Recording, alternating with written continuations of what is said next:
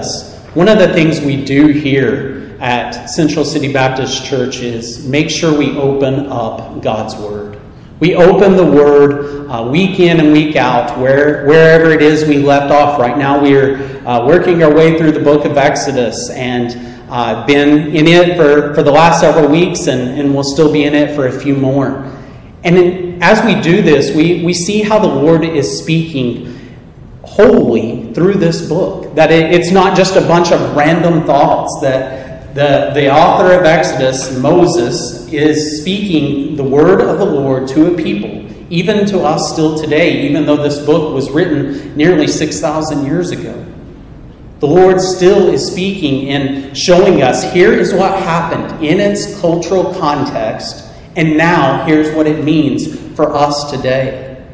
So over the last few weeks, we began to look at the second part of the book of Exodus. The first part of the book of Exodus was about God bringing his people, Israel, out of slavery, out of the land of Egypt, and on their way to Sinai.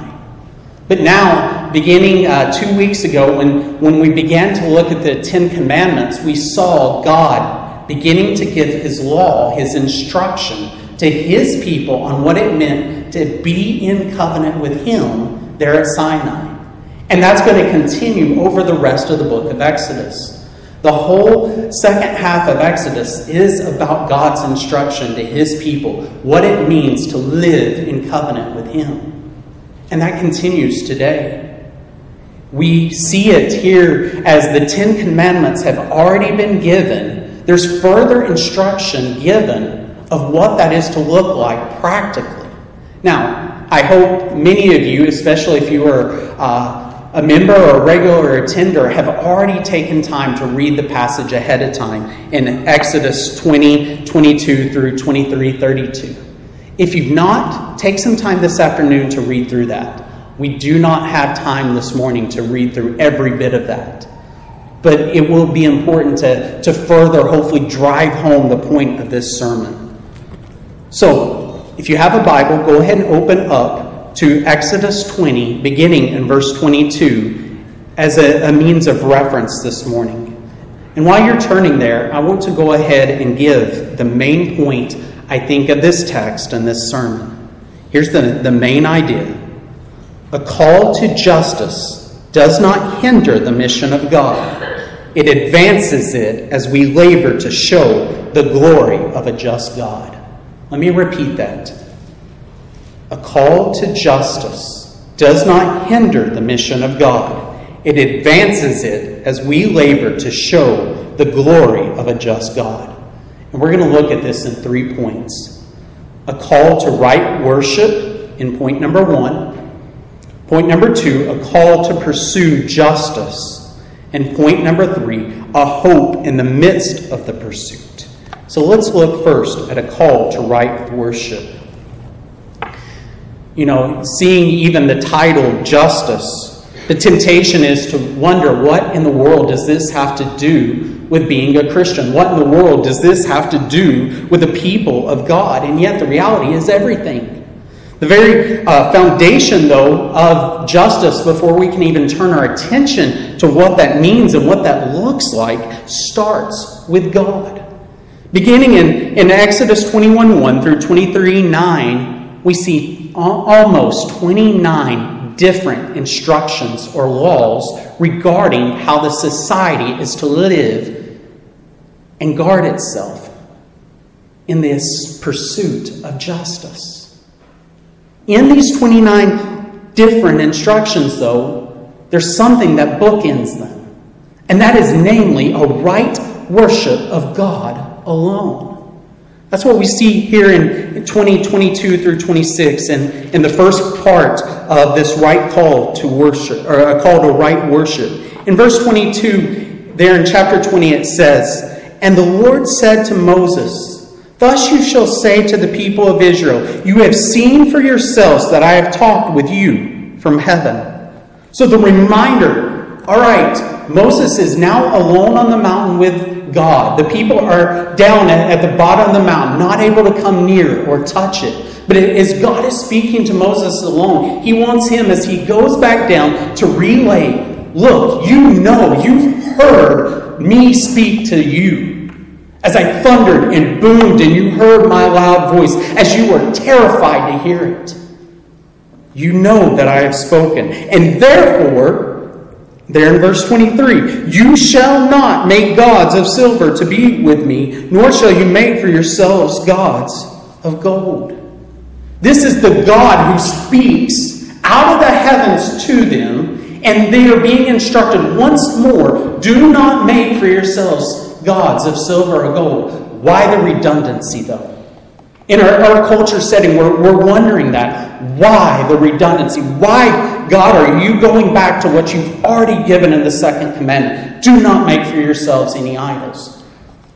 Because the people were living in a day and a culture in when every nation that they would go through, travel through, and even the nations of the land that they were promised would have a plurality of gods.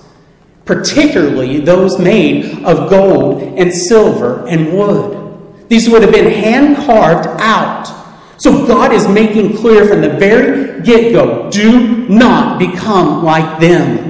A right worship of me is not to be like the nations. A right worship of me is to be how I tell you and instruct you to be distinct in the world. That's what God is driving at here in this first point, or first part of this section of text here in 20:22 through 26. In fact, he goes on further and says, an altar of earth you shall make for me and sacrifice it on your burnt offerings and your peace offerings, your sheep and your oxen. In every place where I cause my name to be remembered, I will come to you and bless you. Here the Lord, they're not to have these idols, to make gods of silver and gold, but they are to make an altar. But a specific design of altar, one of the earth. It goes on to say down in verse 25, if you make me an altar of stone, you shall not build it of hewn stones, or as the NIV, decorative stones. For if you wield your tool on it, you profane it. What in the world? What in the world, God, are you trying to tell us here? He's trying to tell the people, look, your nations, these gods that you're trying to go against in light of making sure you're worshiping me rightly and alone, these nations, are all about the altar of design and show. You're not to be like them. You're not to be about having an altar of show. It's to be of the earth, natural, simplistic. Why? I love how the word works.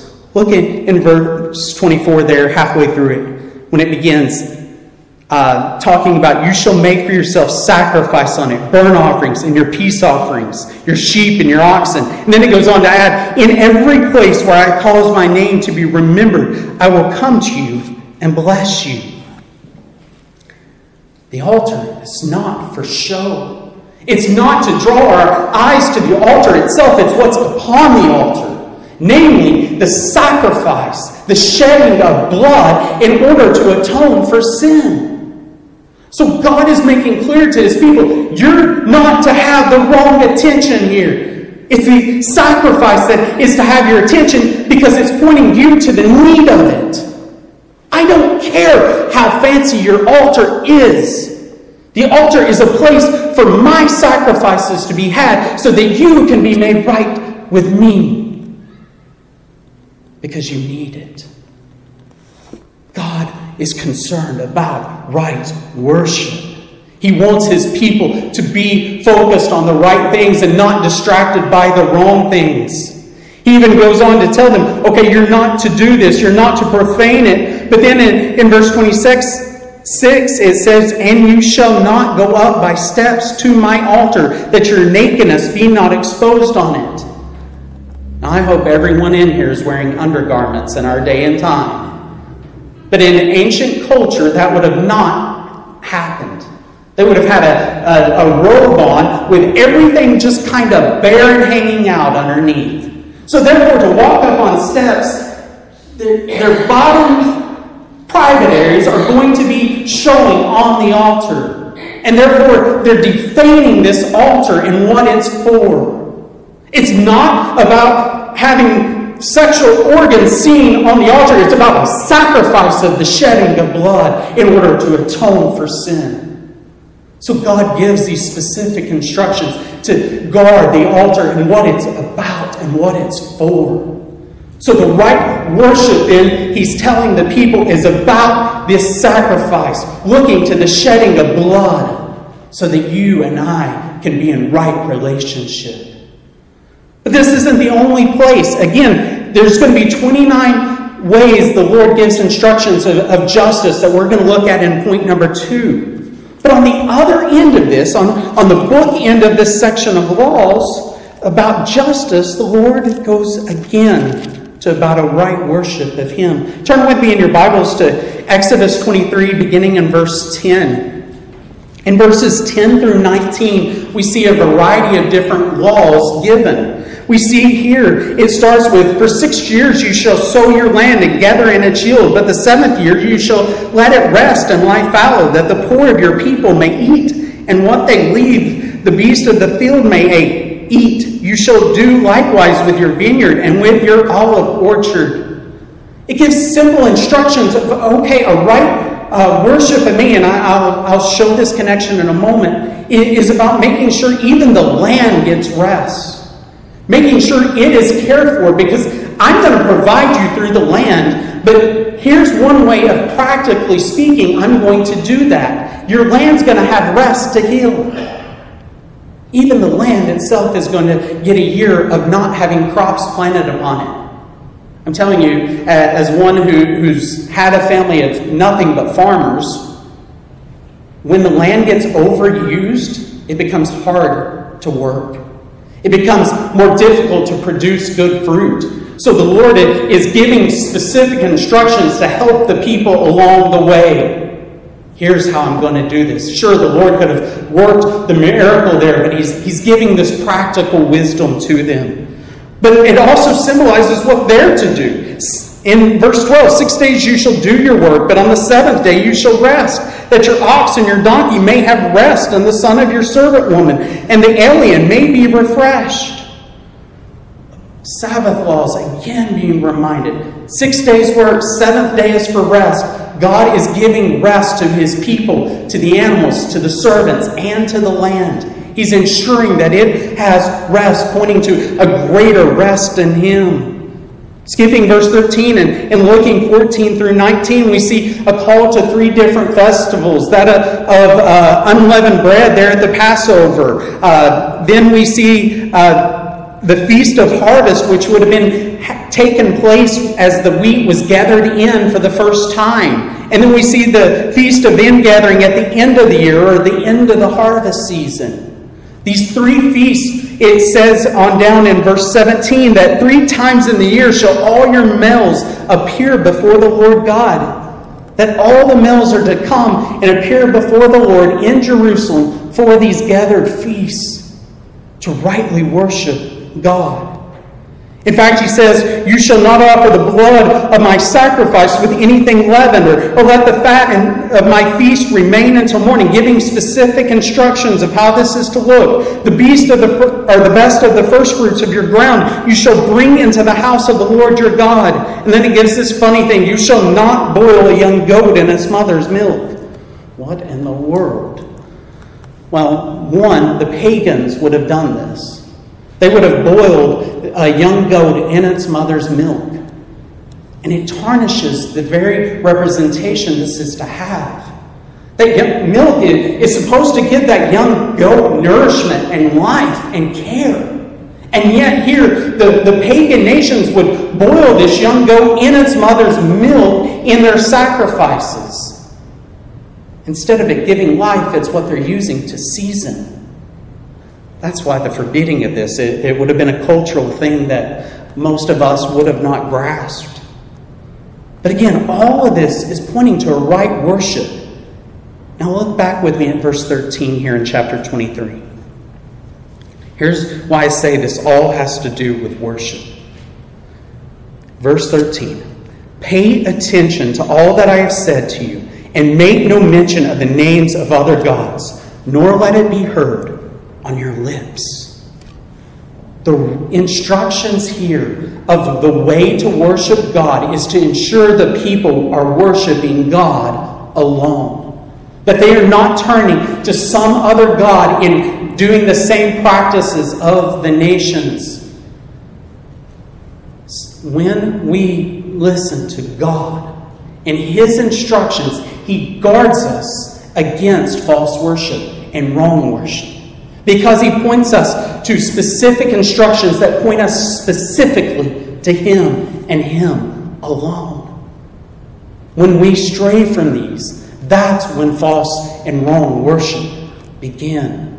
Because we begin to think, oh, maybe I should be a little bit more like the nations and do what they do. I want to be like those Philistines. I want to be like the Canaanites. I want to be like the other lands. So I'm going to do what they do.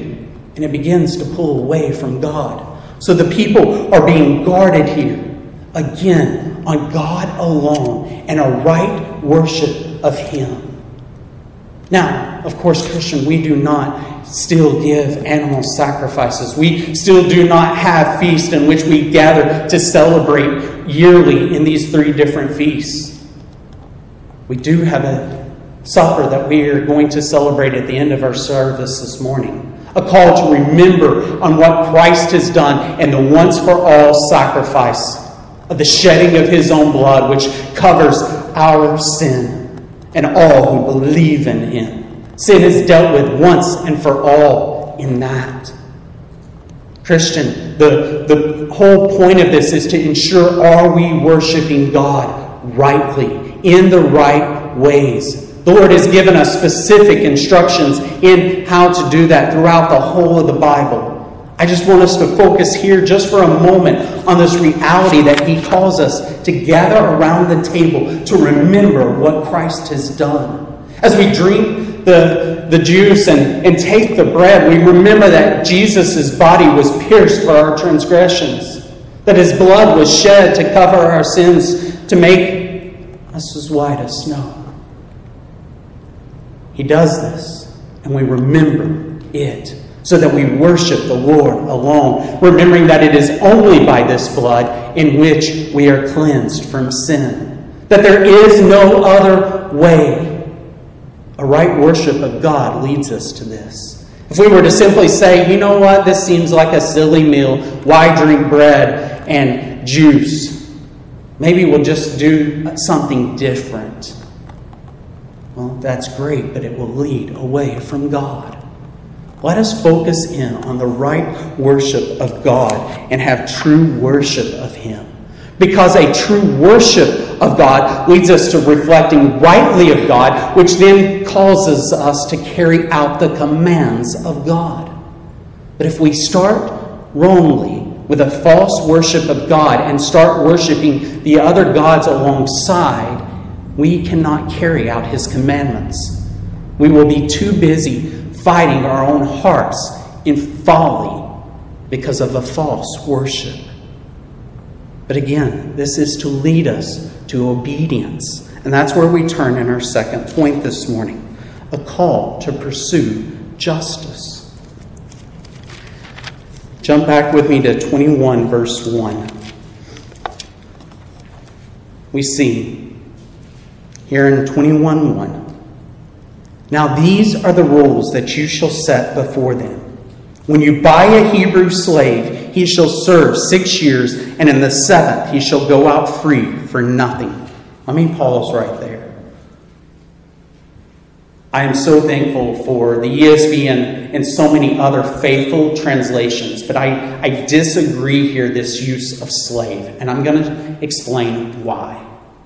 The slave, in our setting and context, we think back to the slavery of bringing and entrapping those from Africa and forcing them to come over and enslaving them with no sight of freedom. When we think of slavery in our context, that just gives a wrong connotation of what the Bible is trying to convince us of here in Exodus. The Hebrew word ebed here, it can mean slave in that force. But as we're going to see here in the context, it's not identifying with somebody who is forced into this. It's somebody who voluntarily goes into it. So therefore, the better word is a hired worker or a servant. It's that idea. And here's why. In verse 3, it says, if he comes in single, he shall go out single. If he comes in married, then his wife shall go out with him. If his master gives him a wife and she bears him sons or daughters, the wife and the children shall be her master's, and he shall go out alone. But if the slave plainly says, I love my master, my wife, and my children, I will not go free, then his master shall bring him to God, and he shall bring him to the doorpost, and his master shall bore his ear through with an awl, and he shall be his slave forever, or servant forever. Again, all of this is rooted there in verse 2, the fact of he shall serve 6 years, and the seventh he shall go free. What it's talking about here is not a long-term slavery of forcedness.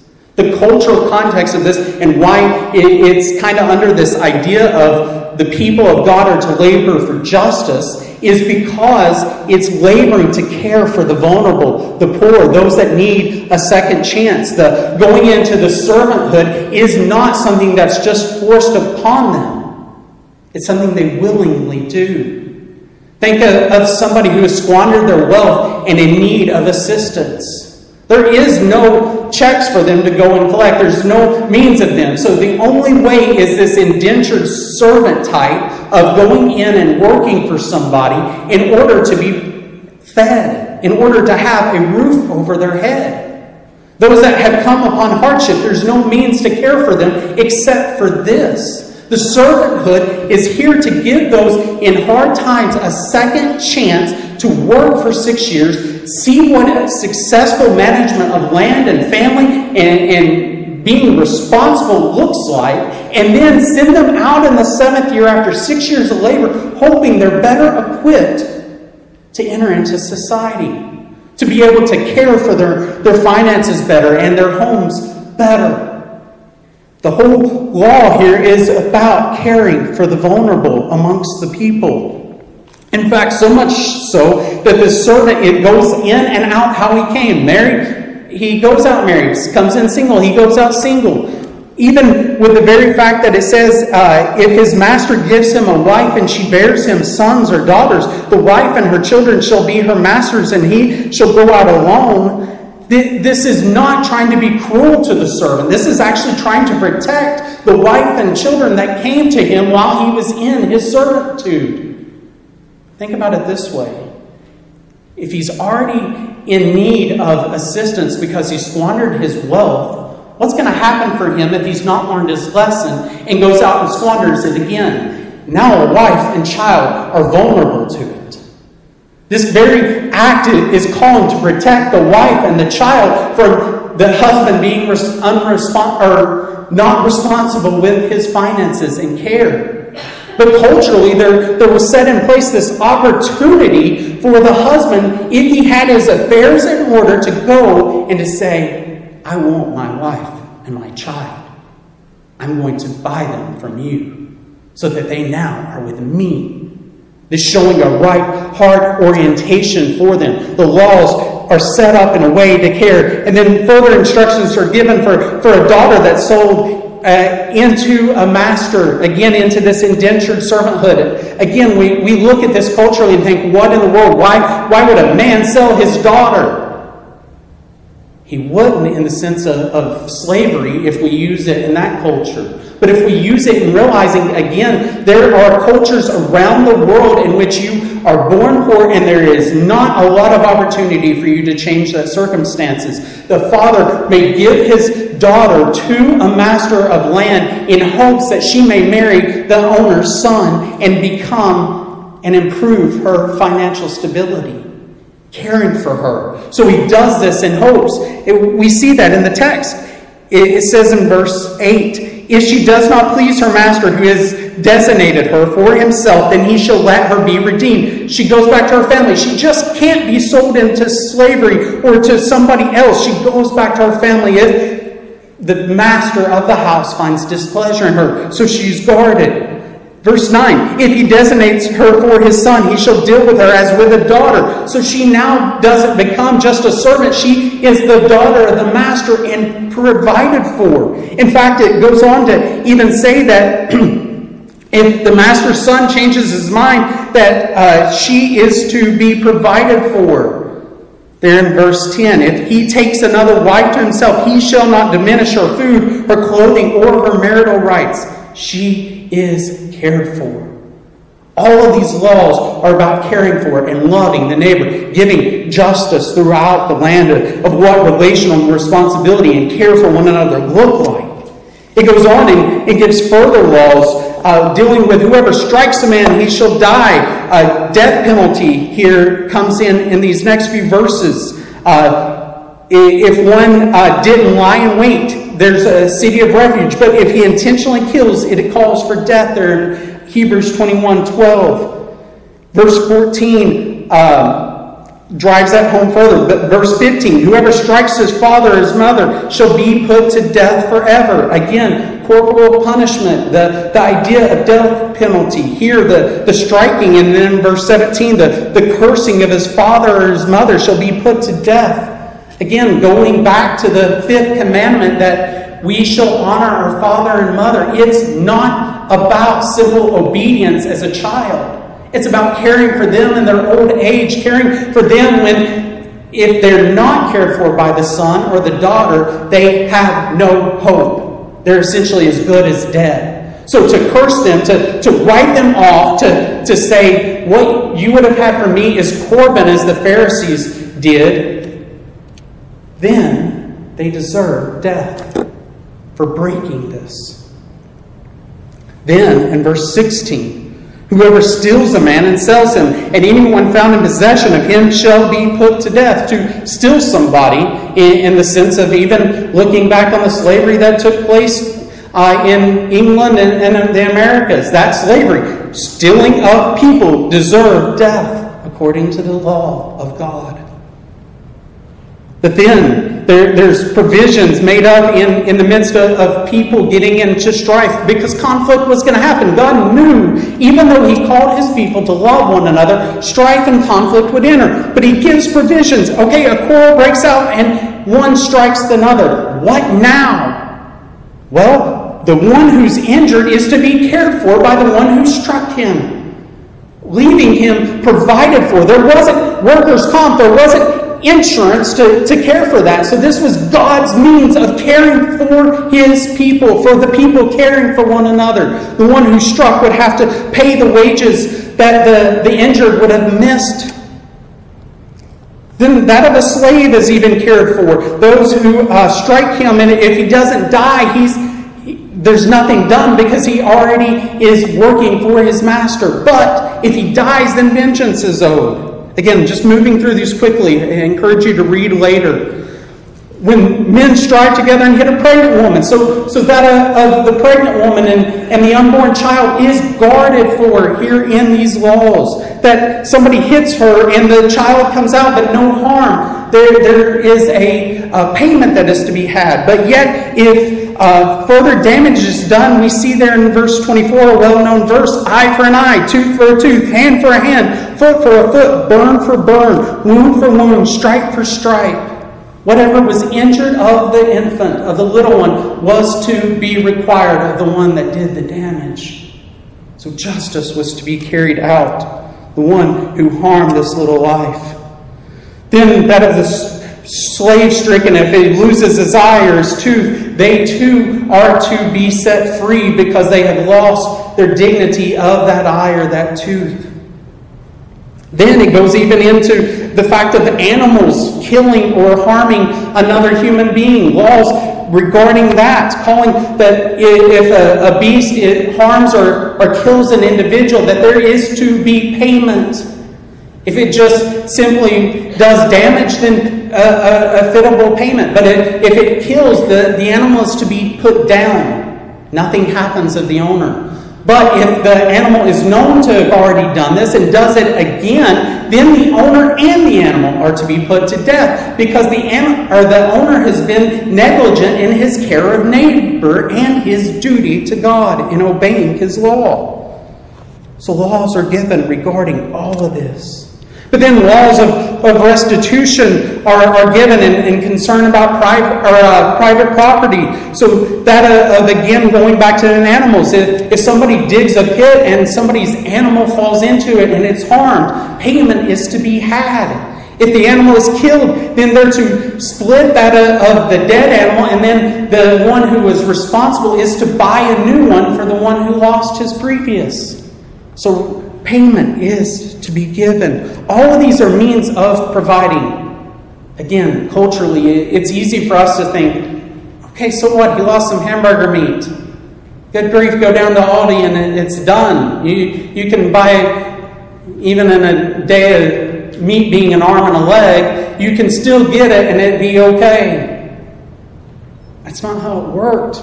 There wasn't an Aldi to go and restore meat. These were animals that they depended upon for livelihood. The ox, if it died and something happened to it, there was no plowing of the fields. There was no means of provision. This was looking out for the people and their well-being. This is how they cared for one another and loved one another practically in these means, even if their property was damaged. If their land was set on fire, whoever caused the fire would owe payment and restitution, paying for this issue. Again, more and more laws go on through there. Then we see laws on social matters. In 22, verse 16, it says, "If a man seduces a virgin who is not betrothed and lies with her, he shall give the bride price for her and make her his wife. If her father utterly refuses to give her to him, he shall pay money equal to the bride price for virgins."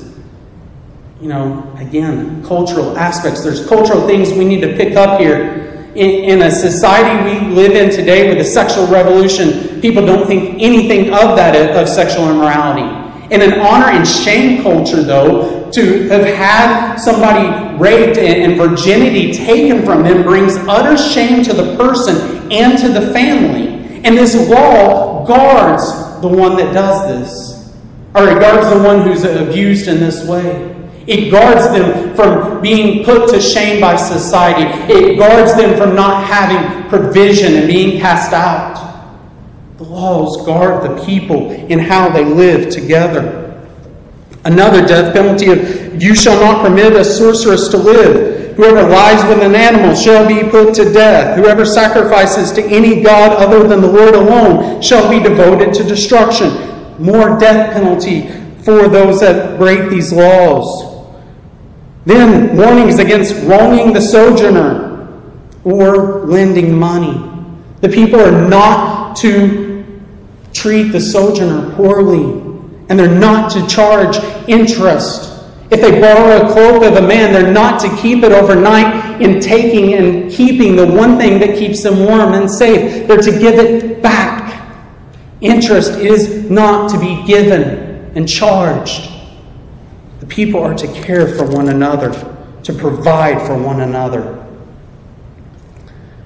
But then in 28 through 31, it comes back to God. "You shall not revile God, nor curse a ruler of your people. You shall not delay to offer from the fullness of your harvest and from the outflow of your presses. The firstborn of your sons you shall give to me. You shall do the same with your oxen and with your sheep. 7 days it shall be with its mother. On the 8th day you shall give it to me. You shall be consecrated to me. Therefore you shall not eat any flesh that is torn by beast in the field. You shall throw it to the dogs." This whole point of consecration is driving back the reason and the grounds for all of these instructions. You belong to me. The consecration, reminder of it. Your firstborn are mine, but they represent you as a whole people. You are mine. I bought you. I delivered you from slavery. I own you. I'm your king. I'm your God. All of these laws are grounded in who the people are, in God. And it goes on in back to giving instructions. Again, the reminder of not spread a false report or bear false witness. It says there in verse 1, a wicked man to be a malicious witness. You shall not fall in with the many to do evil. In other words, don't be persuaded by the group, the majority. The Hebrew was not to be persuaded by others wanting to say, let's just get this over with. They were to stand guard and make sure they had the evidence of 2 or 3, verifying of the guilt. They were to give accurate witness of it. They weren't to give false witness just to get the thing over with. Gives laws even regarding that of an enemy's animals. There in verse 23, verse 4, if you meet your enemy's ox or his donkey going astray, you shall bring it back to him. If you see the donkey of one who hates you lying down under its burden, you shall refrain from leaving him with it. You shall rescue it with him. Even that of enemies, their property is to be cared for. You are to help them. Verse 6, justice is not to be perverted in lawsuit. Again, in verse 9, going back to not oppressing the sojourner. A lot of various laws. All of these laws, I'm not expecting us to even walk away understanding fully. But I hope we get this. God gives a set of laws to His people in order to guard them from themselves and to care for them. This is the practical day in and day out that the people were to love one another together, to provide for one another together, to safeguard one another. The whole call to justice is about how the society of the Hebrew people were to live together. And why does this matter? Because the watching nations were watching. They were looking. Here's this mighty God we've heard all about. Here's a God who brought the people out of Egypt. Here's the God who split the Red Sea and crushed the Egyptians, the prominent people of the day. Who is this God? He's a God of justice. A God who demands justice. And therefore, He's calling His people to live in such a just way in how they love one another, to show His character to the watching nations so that they may be in awe of God.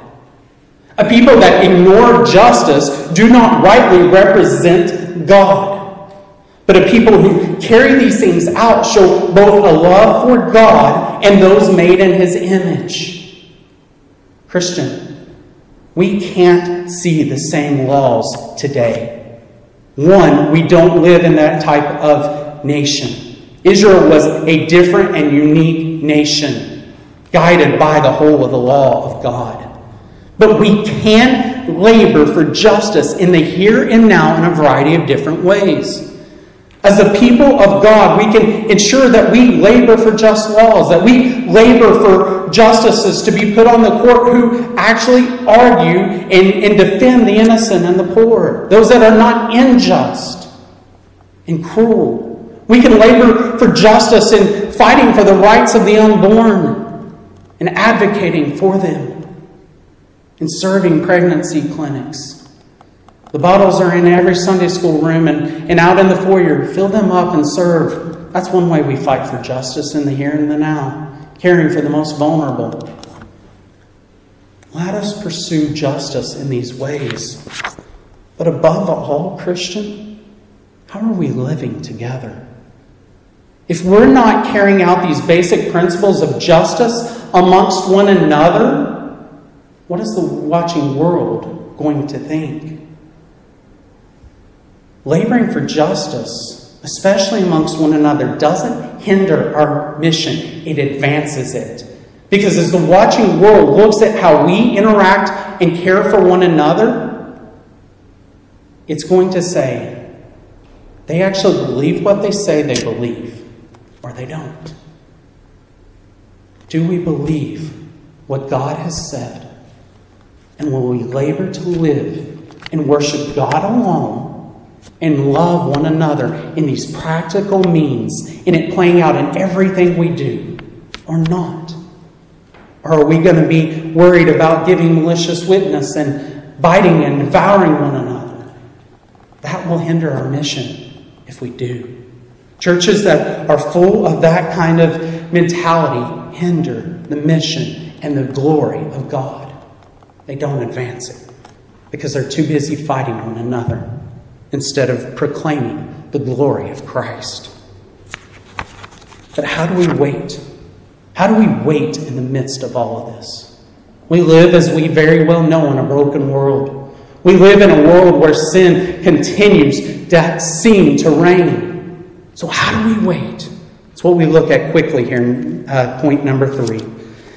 There at the end of chapter 23 in verses 20 through 33, sorry, not 32, 33, 23, 20 through 33, we see the promised conquering of Canaan. The Lord opens here in verse 20 saying, "Behold, I send an angel before you to guard you on the way and to bring you the place that I have prepared. Pay careful attention to him and obey his voice. Do not rebel against him, for he will not pardon your transgression, for my name is in him." So one more reminder for the people to obey all that God has said, to obey and follow him, to do what he has promised. But look there at verse 22. "But if you carefully obey his voice and do all that I say, then I will be an enemy to your enemies and an adversary to your adversaries." Verse 23, "When my angel goes before you and brings you to the Amorites and the Hittites and the Perizzites and the Canaanites and the Hivites and the Jebusites, and I blot them out, you shall not bow down to their gods, nor serve them, nor do as they do, but you shall utterly overthrow them and break their pillars in pieces. You shall serve the Lord your God, and he will bless your bread and your water, and I will take sickness away from among you." God promises the conquering of the land that he has promised. So the people, as they are still laboring to fight for this justice, as they are waiting to enter God's promised land, he gives this assurance, he gives this hope that, okay, it's not here yet, but it's coming. I will blot out every one of these nations. It's going to take time, but I'm going to throw them out. I'm going to destroy them. Your only thing is, worship me alone and carry out what I have called you to do. They set their eyes on the promise, and that's what keeps them going. Even now, Christian, as we see a world full of injustice, as we see a world full of sin in its raging, as we see more and more abuse cases arise, even within our own denomination, what do? We keep fighting.